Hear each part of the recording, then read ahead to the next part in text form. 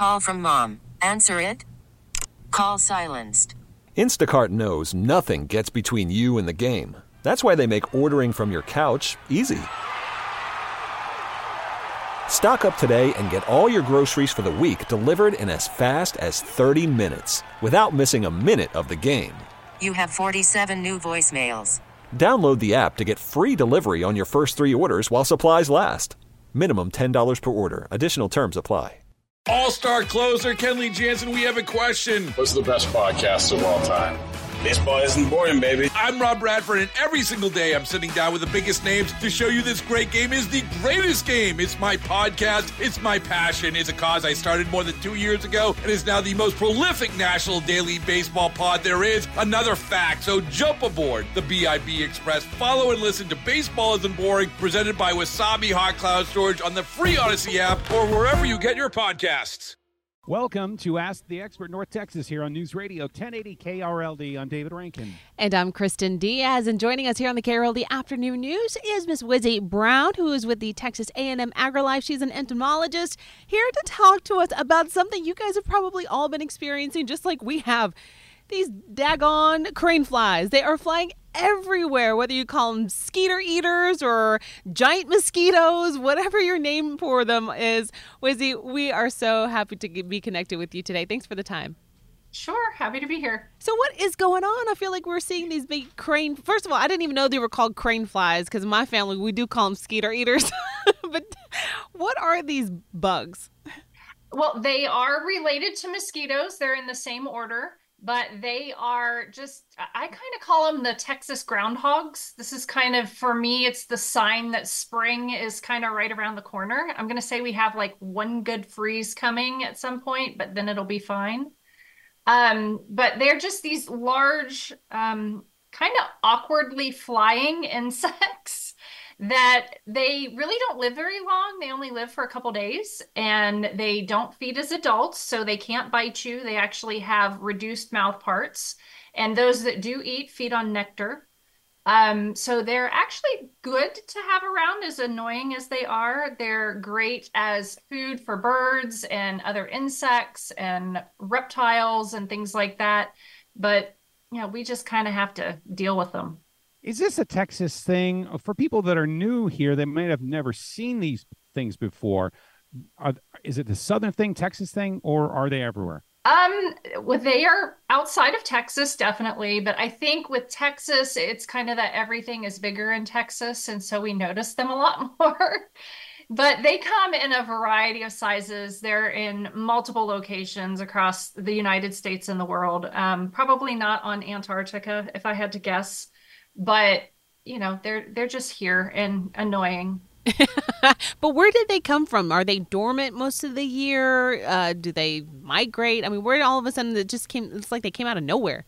Right. But it happens every year. They come out of nowhere every year.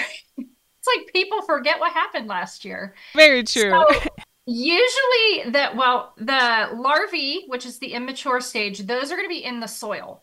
And usually it's kind of like moist soil, and they're just kind of doing their thing, feeding on organic matter. So they also are beneficial as decomposers. And then when it starts to warm up and we kind of get some rainfall and whatnot, they start emerging out as adults. And essentially the only things that the adults do is the males and females find each other, mate, and then female lays eggs and they die.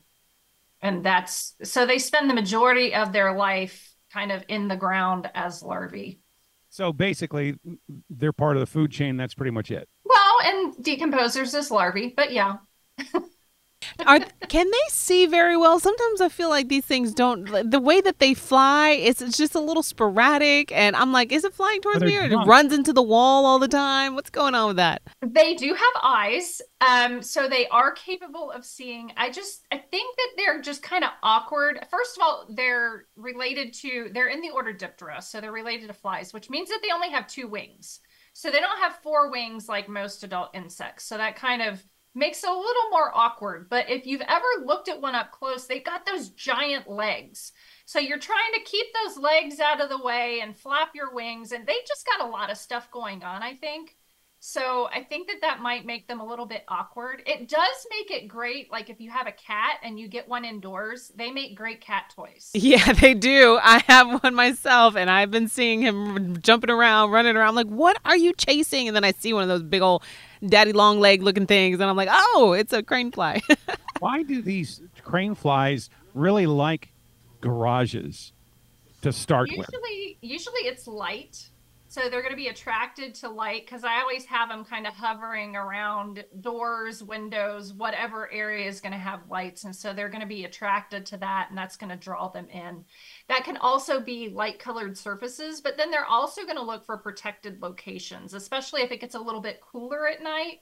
Then those covered areas like porches, garages, that's going to be a little bit warmer than kind of other areas. Now, I don't know why I was thinking that these guys come out usually during the summertime, but is it just because we're seeing warmer temperatures? I mean, we hit 94 degrees this week, record-breaking temperatures in the middle of February or end of February. Is it because of the warmer temperatures we're seeing them emerge? We usually see them in the springtime. Summertime, we have related insects, but not necessarily these particular ones that we see. But it's usually, these are kind of the first ones that start coming out during the year, and kind of this means that everything else is going to start waking up, which is probably going to make everyone cringe at that point. How long will we be seeing crane flies flying around now? Usually we have them for maybe about a month or so. So if you kind of figure out where they started emerging out, you'll have them usually about 4 to 6 weeks. But it all depends on what the weather does. Is there anything else you want people to know about these crane flies? I just want to reiterate, they cannot bite.